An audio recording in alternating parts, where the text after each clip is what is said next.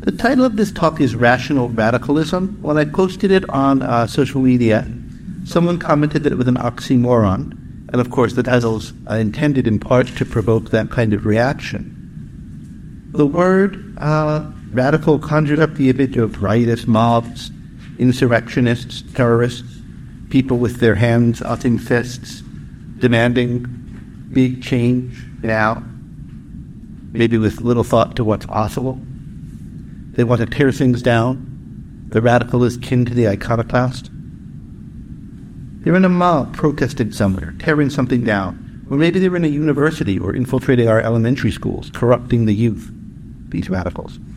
On a more personal level, they're irascible. They make everything political or ideological. You can't just have a pleasant conversation with them. They take everything so seriously. They're too judgmental.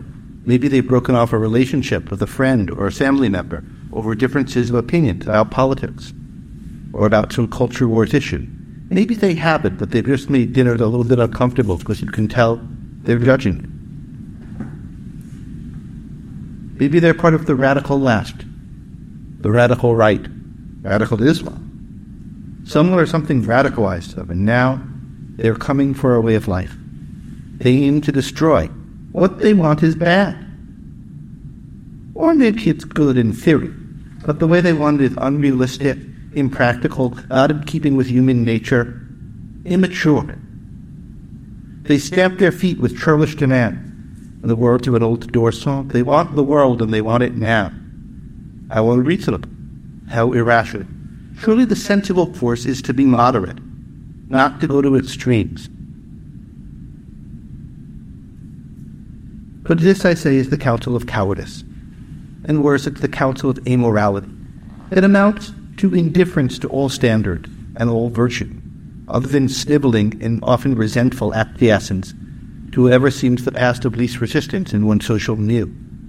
To have any standards or principles at all for evaluating ideas and practices, and to take these standards and principles seriously, implies considering the possibility that your own society doesn't live up to them, that it really doesn't live up to them, that the errors go deep, and that the current debates and factions in one society are all deeply misguided. I'll go on to argue that independent of any specific gripes any of you may have about the society in which we find ourselves, there is every reason for each of you to accept that this society is deeply misguided and wrong on all sorts of things. And if that's right, to abandon it all, to be someone with real thoughts and values, as opposed to being a bit of ballast who lets their life be determined by the din around them. To be a real person, to care about what's true and about your life. You have to be open, prepared and ready, not expecting, to adopt positions that cut very deeply against the grain. And that's what this talk is about. Why and how to do that. This is the inaugural talk of a program here at the University of talks and events of different sorts on objectivism, objectivism being the philosophy of Ayn Rand.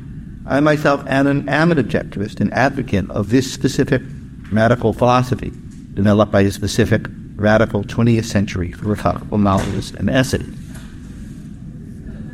Rand is a champion of reason and the total rejection of faith, tradition, and the like.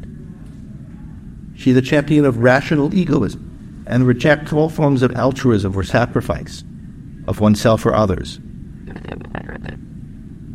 She endorses the trader principle, the idea that we should deal with each other only to mutual advantage by mutual consent, rejecting all forms of coercion. And, of course, a champion of capitalism. She described herself as a radical for capitalism, rejecting the government playing any role in our lives other than the role for which it's necessary, namely protecting rights, and rejecting any idea of the public good. So these are some of the radical ideas that I study and that I stand for. But I want to abstract away from these specific ideas and from any specific set of radical ideas and make a case for thinking radically in general. To be radical is to go to the root of things. The root word is from root. To go to the essence, to go to the core, and to think about alternatives to how things are. To be a radical, to propose something radical, is to propose changing something in its fundamental direction. changing it deep down as opposed to a superficial adjustment, as opposed to taking sides in the to and fro of day-to-day backs and forths and policy changes to try to shift direction on home. I want to make a case for thinking about issues in those terms, for thinking about not should taxes be a little higher or a little lower, but should we have them? Should there be more or fewer cops on the street, but should there be police at all? I think yes, but that's kind of question.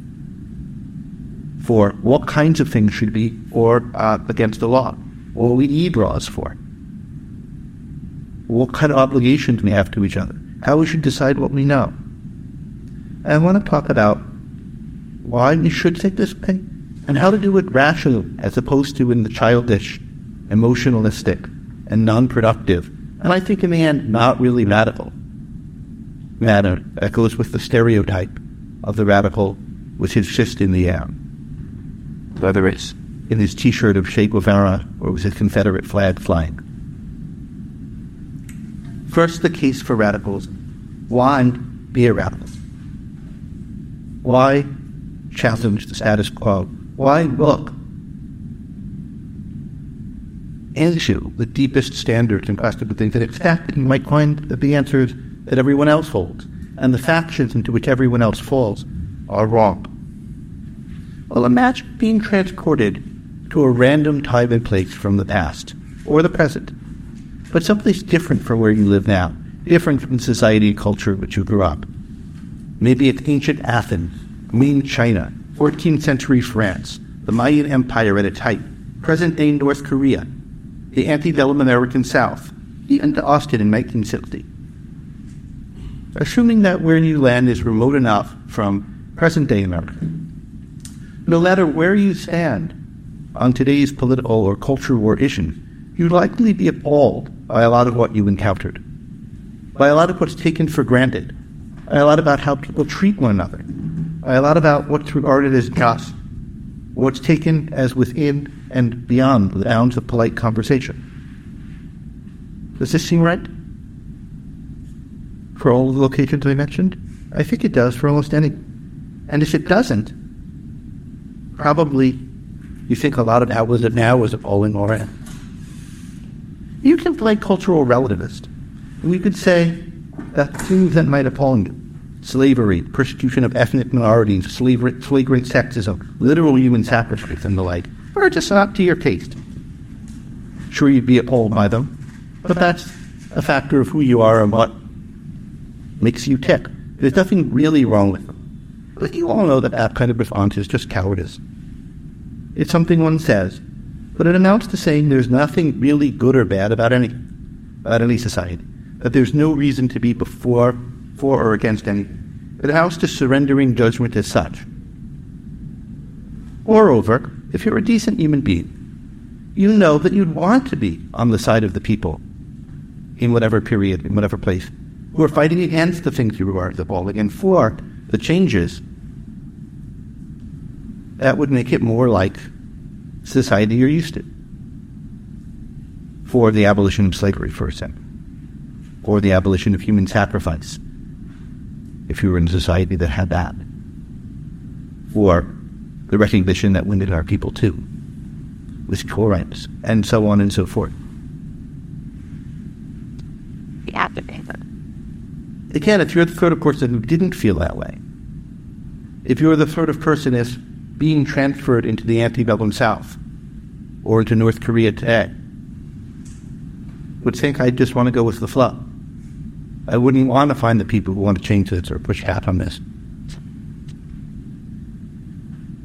But that itself is very out of keeping with the values of the society you're in now. Maybe it's because you're the kind of person who wants that kind of society and should be working to make ours more like it. But it's not that. It's because you're a nothing. It's because you don't care or think. I don't think any of you want to be like that. I think we all know that we shouldn't be like that.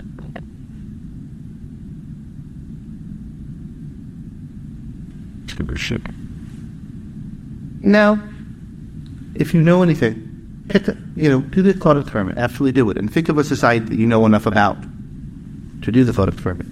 And think about the actual political division in the society you've been transported to. See the actual people who were running for governor of Texas in the 1850s. The actual policy debates that must be happening within the government in North Korea by terrified people if they disagree with the chairman. The actual debates that were happening in the local politics of the Jim Crow South. Even the kinds of arguments that were happening with their own lifetimes, for those of us who are old enough to remember 30 or 40 years ago, are to do on a shorter time frame with that. If you think about the arguments that were taking place, you can imagine them. Are they all about the things that you regard as most important? As all about the things that have to be changed about that society? If you look back in American history and look at the period where, from our point of view now, the salient issue is slavery. The salient thing that had to be fought for change was slavery. How much of the political focus was on that? There were some periods when most of it was, but not most of the time.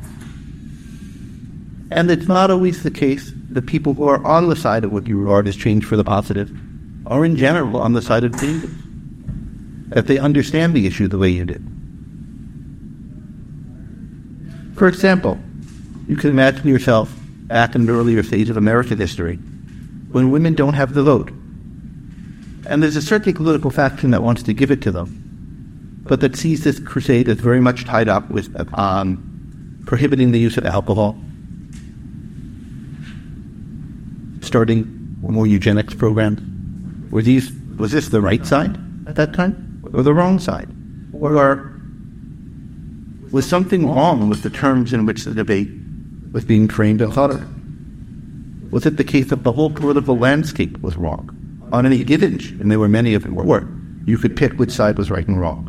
But the society didn't crash or died along the right fault lines. There wasn't a faction that was actually wanting by your lights to improve it, and another one resisting it. But rather, issue by issue, it was different. Maybe you can choose on balance. Suffrage was more important than, say, keeping alcohol legal, if that was your view.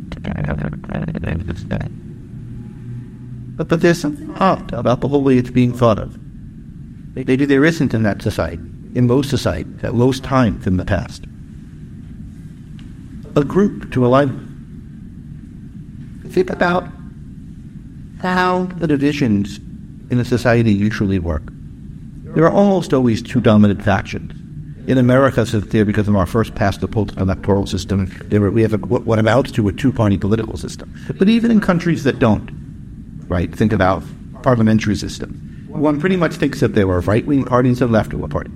Right and left mean different things in different countries. Whether there's a consistent meaning going throughout them is a good question.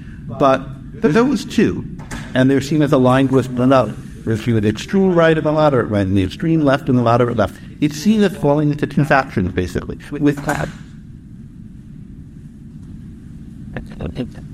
But how often are those two factions divided over what's really matters? What's really important?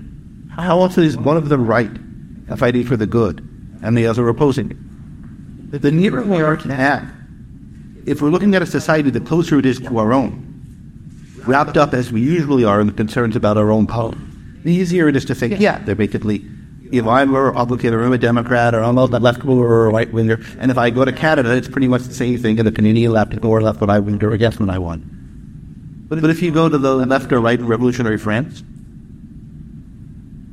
in China today, to the political factions in Iran, well, most fighting at most times, it has been about which of two factions dominates. The Normans are the faction. Whether a certain part of the land is run by one group or another, which mob assembly has control over this new another heavy assembly. What if it's a version of this the same kind of example that I like better than the happen to have the colors blue and red. Whether the Crips or the Bloods were in control of a certain lot, they were rival gangs. One red as a template, the other blue as a template. But if you're thinking about a neighborhood riven by gang warfare, surely the alternative is not rule by this gang or rule by that gang, but rule by gangs versus rule of law. Surely the alternative isn't whose gang, with condolences to any British friends who care about that on this day, but whether we're ruled by a king, and more generally how we're ruled. And yet, in most times, that's not the issue.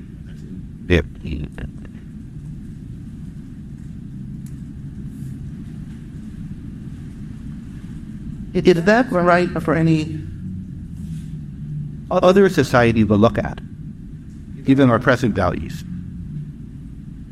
Isn't there every reason to assume that it's how we would look at our own society now if we came to it from without rather than having it brought up within it? Is there any reason to think that the current factions happen to be right about everything? I think in general there's a reason to assume that they're wrong. Not wrong in any particular way. Not that you know the right answer, but there's no reason to think that right now, of all times in human history, and right here, of all places in the world, people are on about what it's about. What from a distance we would see as most important. What if we could abstract away from the situation and see as most important? What if we had a deeper understanding of the outfit? Most people come to their views because of what the people around them think. Surely that's part of the story and how each of us came to the views we hold on. Because of how we were raised, because of what factions there are in our society, because of where we get our information and what arguments those people are making. But looking at other people like that from the outside, we think they're most likely missing the plot. They're most likely not aware of the dominant things that are wrong with the world they're living in, and what would fix them. They're most likely complicit in all kinds of injustices that they don't even realize, in all kinds of wrongs, fighting for things that don't matter, about things that don't matter, or that matter but they're on the wrong side of it, and they don't know and don't care. You most likely blame or argue about whether we should blame, whether we should flip up or take down their statues, or recognize that they're just men of their times and they couldn't have done any better. But whatever we think of people that past or other periods, I think we all, to the extent that we're being honest, to the extent that we care about things, want to be on the right side of the issue. We want to be the person who would have stood up against the Nazis if he was in Germany, rather than the person who cowers down before them, or maybe even worse, the person who doesn't ask the question of whether what's going on around him is okay, how we can help, of why so many people just go along with it. And of course, something like Nazism couldn't just happen, or any of the other great evils, if there weren't a lot of people who let a lot slide by before the horrors. Are we those people now? I think if we're honest, we don't want to be. But what does it mean not to be? What does it take? It takes taking seriously the question of what's good and what's right. Taking seriously the possibilities that what we're taught about is wrong. Looking for and considering views that are outside of the mainstream and that press us and push us to challenge the things that we've taken for granted. Not that those views are going to be right, some of them maybe, most will be wrong. But the things that get us out of our comfort zone. It requires trying to be intellectually and morally a citizen of the universe, rather than a citizen of one's particular time or place. Someone who regards the particular time or place and context that one's in the way you would regard the alien time or place that you were brought into. not being content to have what you believe, think, and care about, what you think is right and wrong, determined by the accidents of how you were socialized. Maybe you can't totally escape from that. Maybe you'll always have bad from it. Maybe you'll always have blind spots. But not being content with bad and blind spots. Knowing that if you can't eradicate all of them, you want to do what you can to see what's real, and to look at your own time as a time, at the factions in your own society as particular factions, not necessarily as the war between right and wrong, good and evil.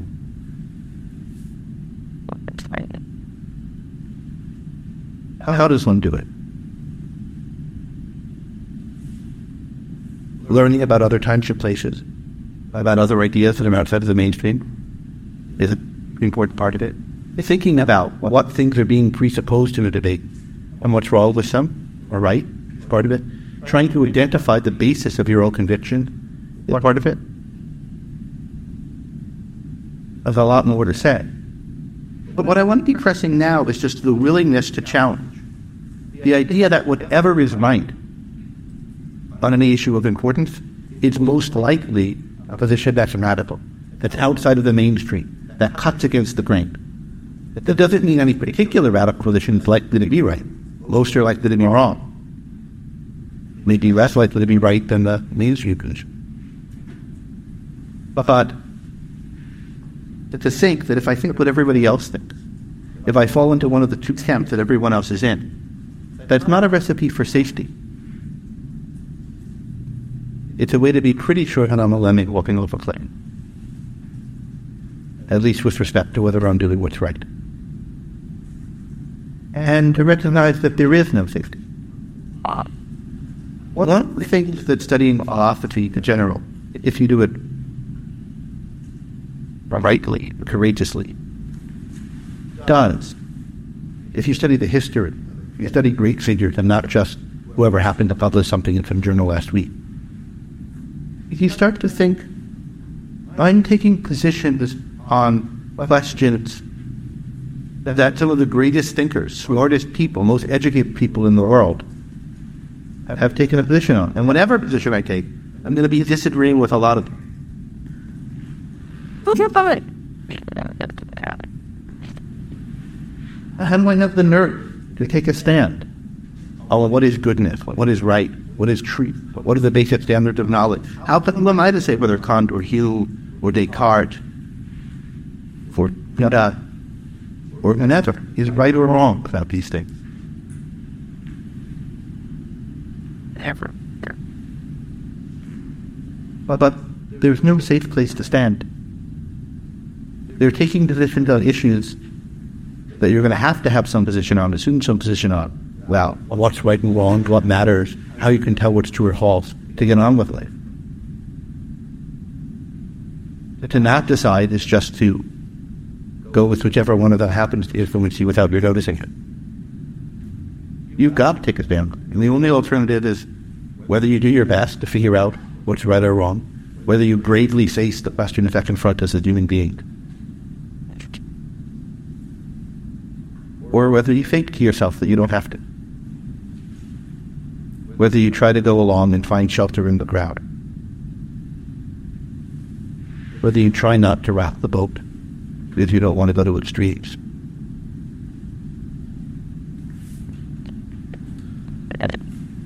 But suppose then that you decide to be bold. Suppose that you decide to ask the question, to consider the possibility that your society is really wrong on things, that the divisions within your society are themselves wrong, that the right answer isn't like the Democrats but a bit more so, or the Republicans but a bit more so, but something way out of, I don't even want to say left or right field, because that assumes those directions are right. Or from 50,000 feet above, where people are now, you can't even identify on the neural spectrum. A lot. What then? How does one approach radicalism rationally? If you think that you know something that's true, and that's right, and that cuts against the grain of your society, something that goes against its presuppositions, there are real challenges. How do you know it? And what do you do about it?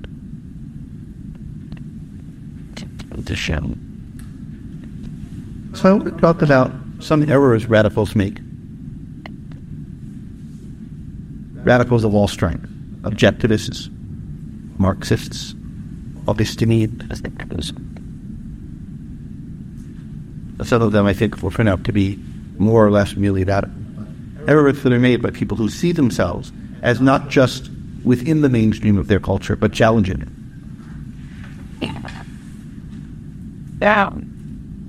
Wanting a real change to it. And maybe what a better way to confront these kinds of issues are. First, taking their ideas to be obvious.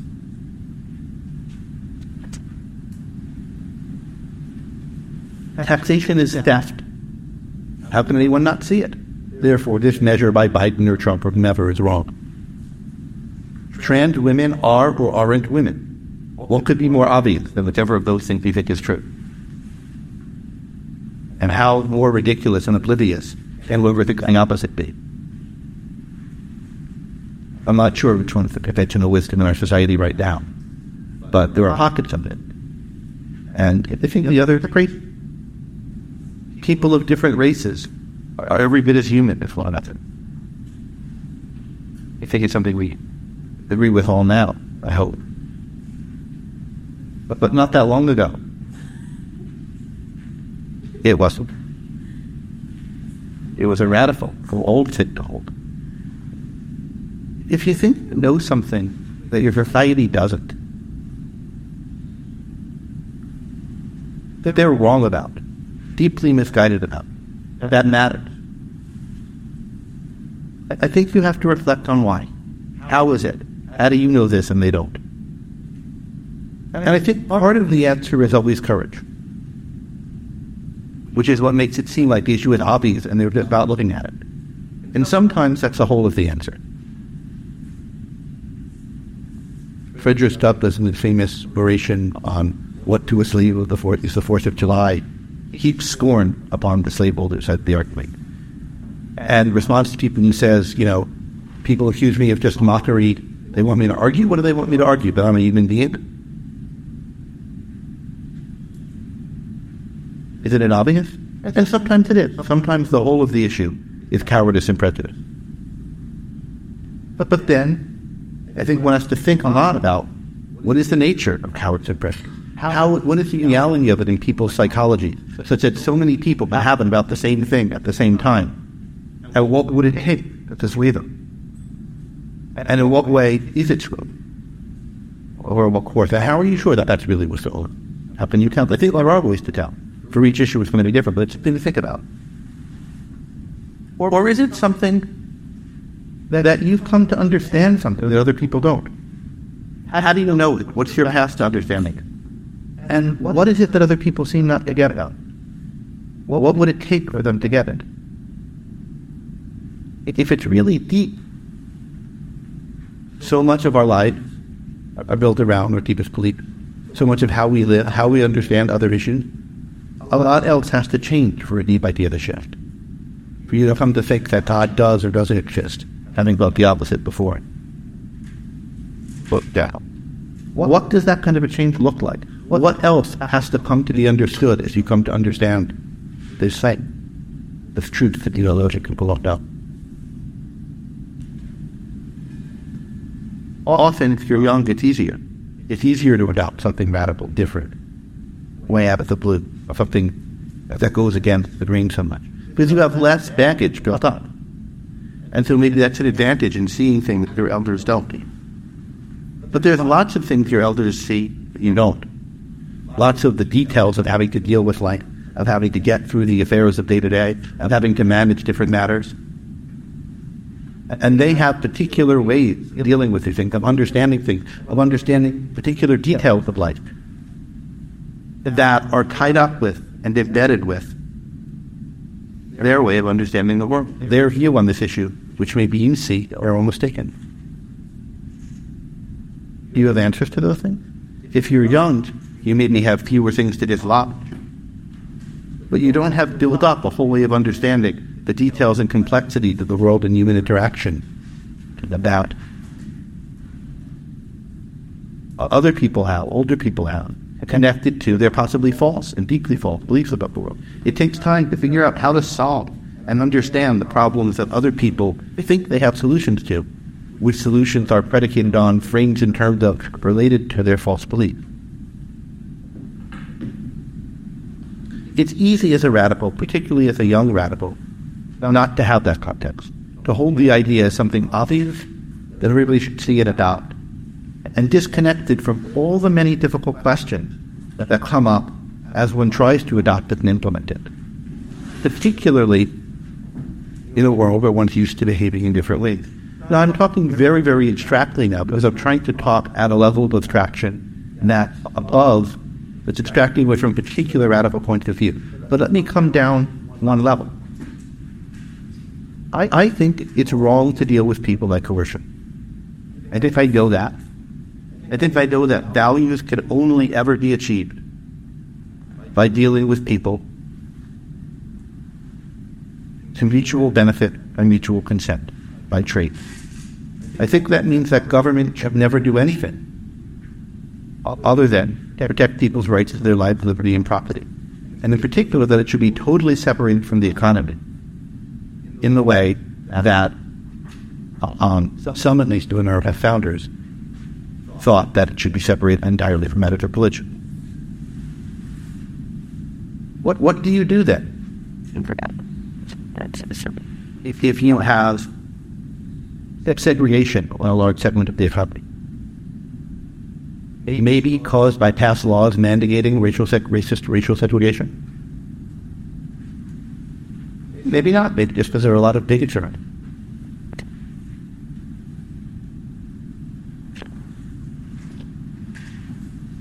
It follows from what I was saying that you can't pass a law to ban that segregation, ban that discrimination. Can that be right? What would happen if we didn't have such laws? Then what would happen if we didn't have laws banning child labor and setting working conditions? Maybe we should have such laws, and there's a way to understand that it's compatible with my principle, in a way that I'm not seeing, and it'll fix some. Or maybe we don't need such laws. I think that we don't. But it takes a lot of thinking, a lot of knowing about history, a lot of considering the cases. Think about why do those laws seem to be necessary to so many people? What would happen if we really didn't have them? What does the principle imply about what would be the effect of these kind of laws if they're really immoral, unjust, and bad? And are those effects real? It did the attempt to ban segregation by law backfire. Is it perhaps the cause of the continuing racism we see in the country today? How can you tell? I'm not going to try to answer those questions now. I'm giving them as a sample of the kinds of questions that I'm have to confront and contend with. We're going to think radically.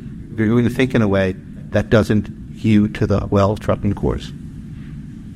Likewise, if you think that everything about our current world, or so much of it, is due to the exploitation of capitalists and the institution of private property, which is sound immoral and all exploitative. A view I don't hold.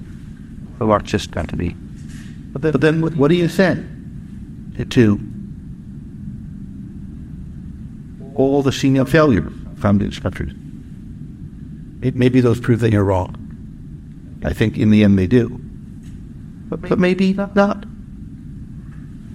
You have to think about the question, how can I know if I'm right or wrong here? How can I relate if there's a thing that I think is a deep insight and how things should be, how the world I'm living in is different from it? How can I relate that to all the things that seem to other people to be acceptable objections? All the things that seem to other people, that's what was right. Or that there were a couple of possibilities to what might be right, but they're way away from around in it. Radicals need to understand how unobvious their ideas are.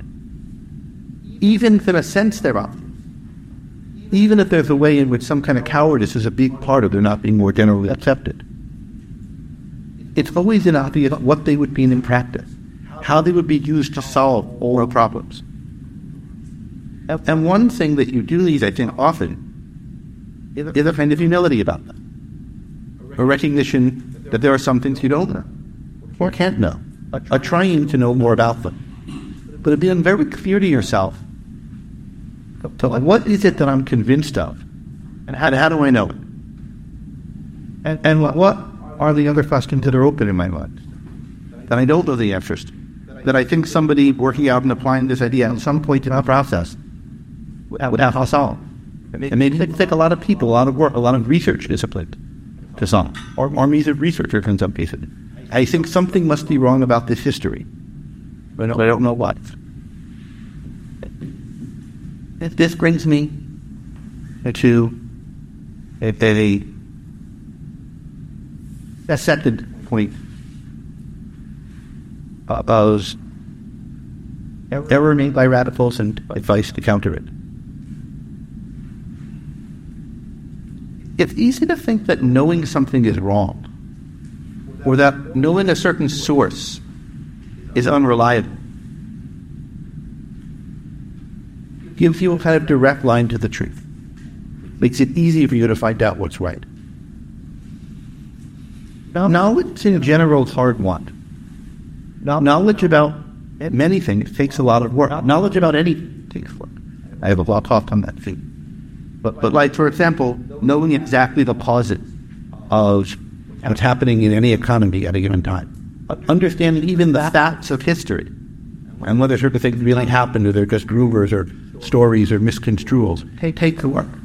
Someone has to do it. Collect the primary sources, check up on things, make sure that the impression you have from the set of sources you have is representative rather than skewed in the work. The way that work is being done in any given society at any given time is shaped by the priorities, ideas, values of that society. There was a time, for example, when history departments, at least many of them, were run by Marxists. And history was done in a certain very Marxist-influenced way. You might think economics departments are run by people who are neoliberals and have an agenda of defending and apologizing for capitalism. And then history departments are run by people with an opposite agenda and so forth. And therefore you might be skeptical of whether these people are doing this kind of work, or the work that we need to have done to know what their discipline has to tell us, honest, profit, right, in a way that gets us to the truth. But you might be skeptical of the media, thinking that you know some of the biases that are housed throughout our culture, or in the portions of our culture that people come from when they go into the media.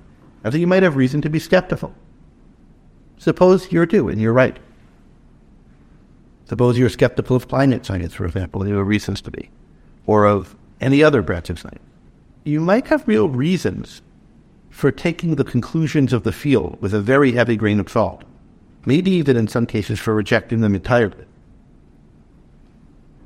But those reasons don't give you insight into what's true on the matters that require the work of researchers in that field to know. It takes work to figure out what's true in the past. If it turns out that all historians are liars and unreliable, then the right answer to come to about what happened in the past is not whatever my mommy told me or the first thing I heard or what my kindergarten teacher, who was somehow immune from those influences, taught me, but I don't know. And more likely, the conclusion it's reasonable to draw isn't that the whole field is totally wrong and corrupt from top to bottom and there's nothing you can know about it, but that rather it has to be consumed with caution in an understanding of what the biases may or might not be, of what kinds of findings are more or less reliable than others, for whatever the field is.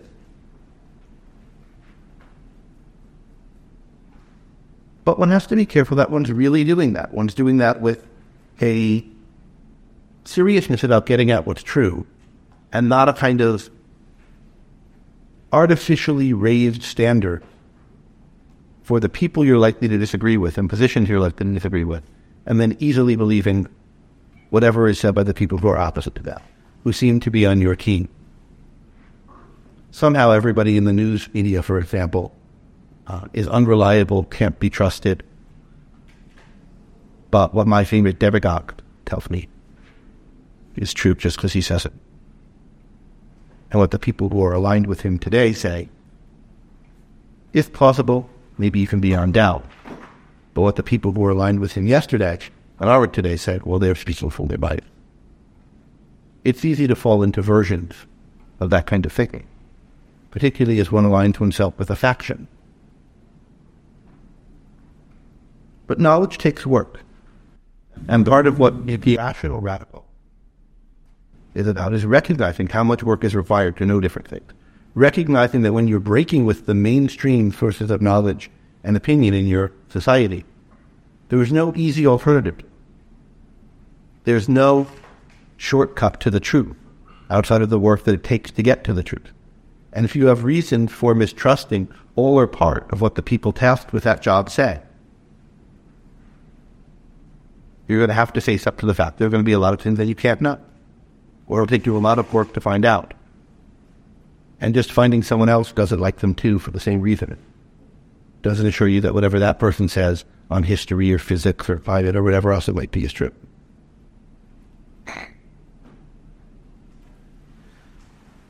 It's easy if you're a radical, especially if you're young, to not take seriously how unobvious one's positions are. That was the first thing. To not take seriously how difficult it is to know things that might be germane to your position.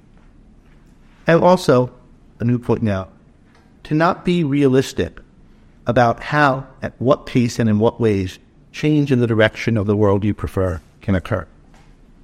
Could it be immediate and sudden? Could there be a large political coalition for it in the near term? Where would such a political coalition come from? If the position is really so radical outside of the current mainstream, where are all these people going to come out of the woodwork for to fight for it? Or maybe there's a way to convince a lot of people of it soon? Could it be that one of the major political ideological factions in the current culture is essentially on the side of the change you want? Maybe. If so, it cuts less against the grain of the culture than you're thinking. But you might be in a period where there is a large faction advocating for change towards the good. More often than not, I think one's not in such a period. How do you know whether you are? I don't mean that to say you can't know, but what makes you convinced? Think about it in the case of whatever change you want. Is the only principle or force in the society against the kind of change you want whatever the opposite faction is? I think more often one will find, as in the case of the warring gang, that there's something to at least the grievances of each party, if not to what they're actually for.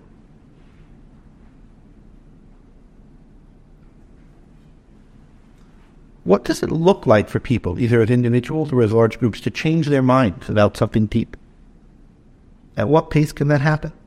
Overall, it's a slow process for the reasons we talked about before, when I was saying why radical ideas are unobvious, why it's hard to tell that they're true sometimes, and even when it is, hard to tell what it would mean to implement them.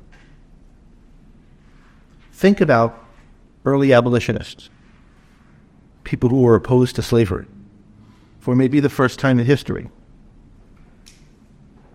Slavery had kind of faded out, some forms of slavery in some countries.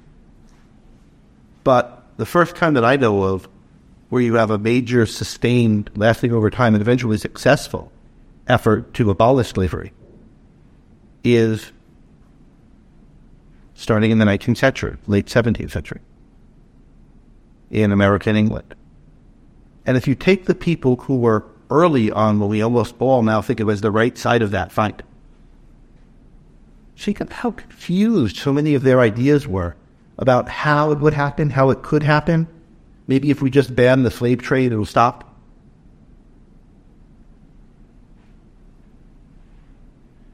Maybe there's no way to end it other than having the whole enslaved population move to all other whites. Widely thought at different times by people white and black, held on to longer by more white people than black people.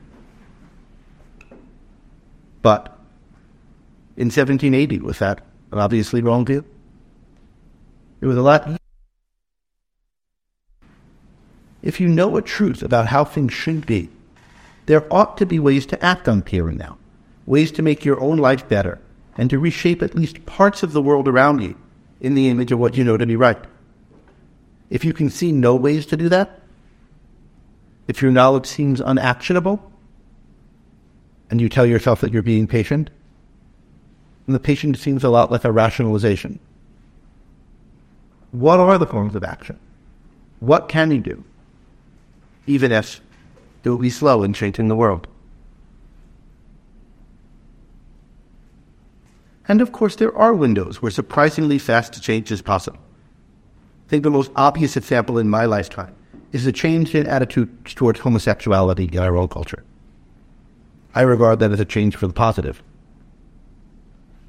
But it's striking how fast it came.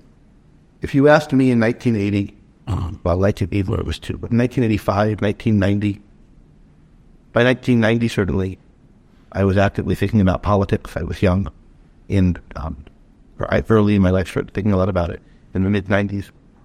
If you asked me which things would change faster, what would be more likely? Gay marriage being legal across the whole country, or I didn't come from a particular kind of example of this, but or major economic reforms, getting rid of, say, the FDA or something. I probably would have thought getting rid of one of these major regulatory agencies was more likely, but homosexuality being widely enough accepted that gay marriage was not just legal, but most people think it should be legal. You think about the speed at which interracial marriage became accepted, like that if you polled people, they said it's fine. And the speed at which it happened with gay marriage, it's striking. I don't have a complete answer to why, but the point is that sometimes change can't happen quickly. Part of being rational in one's radicalism is learning to spot the window where it could happen quickly. Learning to understand what makes it possible, when it is and when it isn't, and what are the roots to it. That's something I don't have that much to say about, either for the positive or the negative cases. I can give you negative cases of quick change also. Now, most major political parties, for example, are effectively anti-international trade, whereas as recently as 8 years ago, they're both basically for it. If that's a major change for the negative. There are others.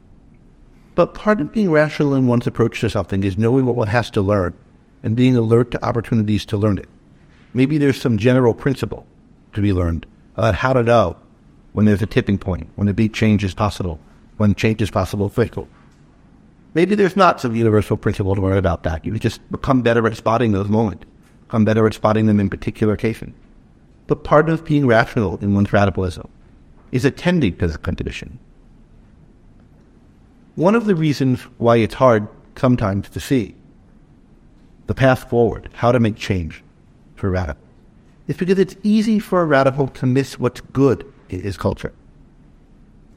Part of what we're talking about in talking about radicalism is cutting deeply against the grain, grasping something right that everyone else thinks is wrong, or something wrong that everybody else thinks is right. It's a stance that's necessarily critical and deeply critical of the culture in which you're in. But from that perspective, particularly if you come to pride yourself on your iconoclasm, your radicalism, you're distinct from the status quo, it's easy to miss what's good. And in almost any culture, there were some good things. I think by any objective measure in our culture, there are very many. They're good to be proud of. A rational radical works to see and understand the good and recognize it, understand it, and recognize it as the source of potential development in the direction he wants. And I think the best example of someone like this in history, this is the best example I know, is Frederick Douglass, and the strand in the abolitionist movement and later the 19th and 20th century civil rights movement that he represents.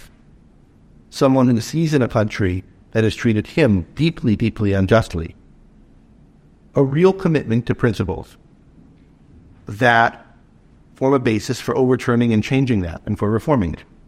A commitment that may be hypocritical in many ways, that's certainly inconstantly held, that's perhaps the bait in the breach or seen in the breach more than the observant, but that nonetheless there were enough people who held and took seriously enough to be a basis for a program of political action, one that was ultimately successful. And I think we can see that strand in the success of the abolitionist movement and the civil rights movement. if you're aware of what's wrong, I think it's important to take time to think about what's right equally well.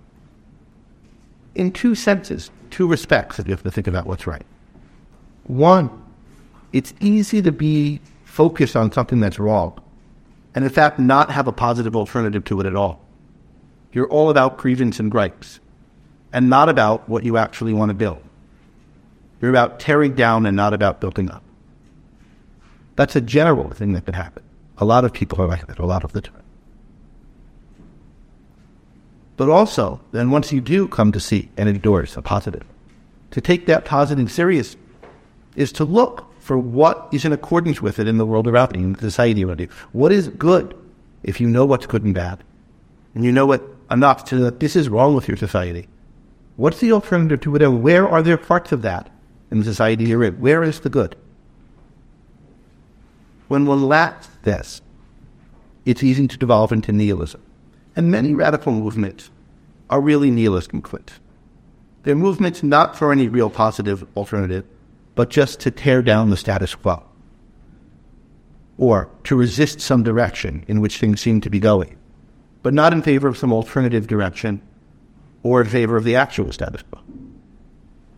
I think this is frighteningly common in the world today, but it's common in most movements for change. There's a reason why it's common. Often the stimulus to thinking, the stimulus to political thought, to social thought, is noticing a problem, noticing that something's wrong. It's a lot harder to find a solution for it.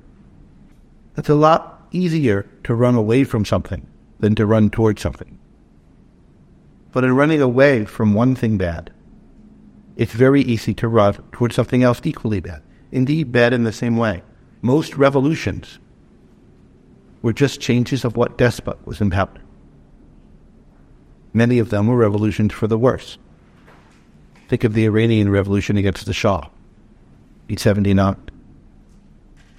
A lot bad about the Shah. Was it an improvement? What came after it? I think most revolutions are like this. Whether I'm right or not about that, it's certainly true that a revolution can be like this. And it's true of a violent revolution, or any kind of change over Israel. It's easy to slip from genuine grievance about something, to railing against a system, raging against a machine, without having something that one wants to build in its place. And even if one does have a positive, it's easy not to recognize the elements of that positive in the world from which you come. There's a lot to say about how movements work, revolutions are built, but I think this is an important kind of key to understanding it, and something to talk about more in the clarification. I want to review a few principles about radicalism that have been, in some cases, explicit, in some implicit in what I've been saying, and then close with a few thoughts. If our idea is really radical, there's unlikely to be a majority or sizable minority for it. Once there is, the idea is mainstream. That's okay. Some mainstream ideas are true. That's part of what's good about our culture. There are some truths that are widely accepted. But I think it's important when you're thinking about your own conviction, which of them are mainstream and which of them aren't. A lot of people fancy themselves advocates, radicals, for something bold, when what they're for is something fairly conventional and mainstream, and maybe good, but maybe bad.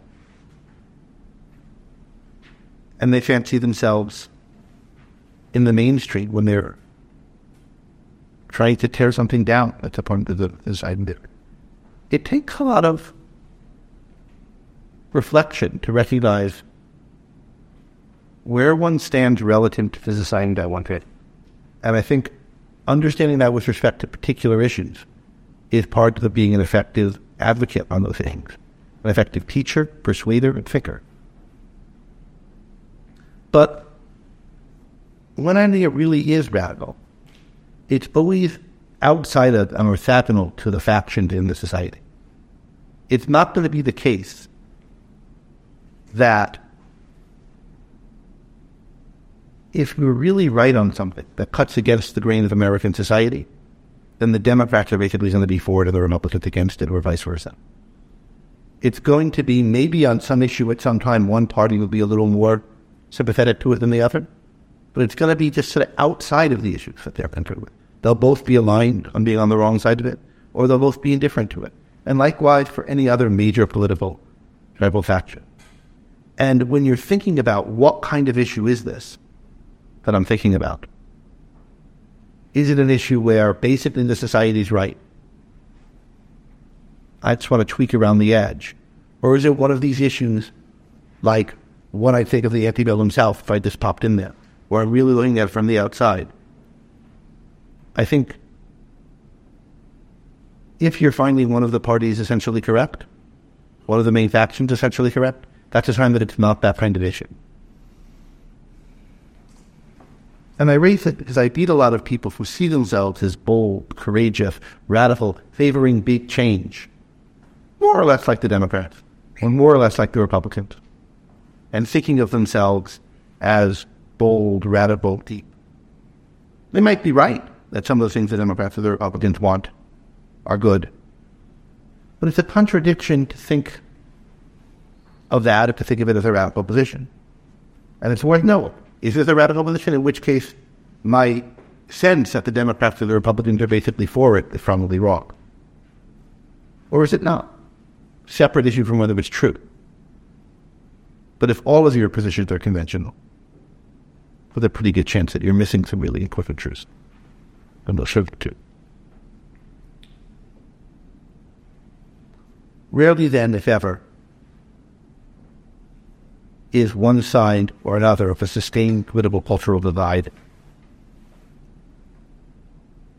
right on the deep issues and wrong, and the other wrong.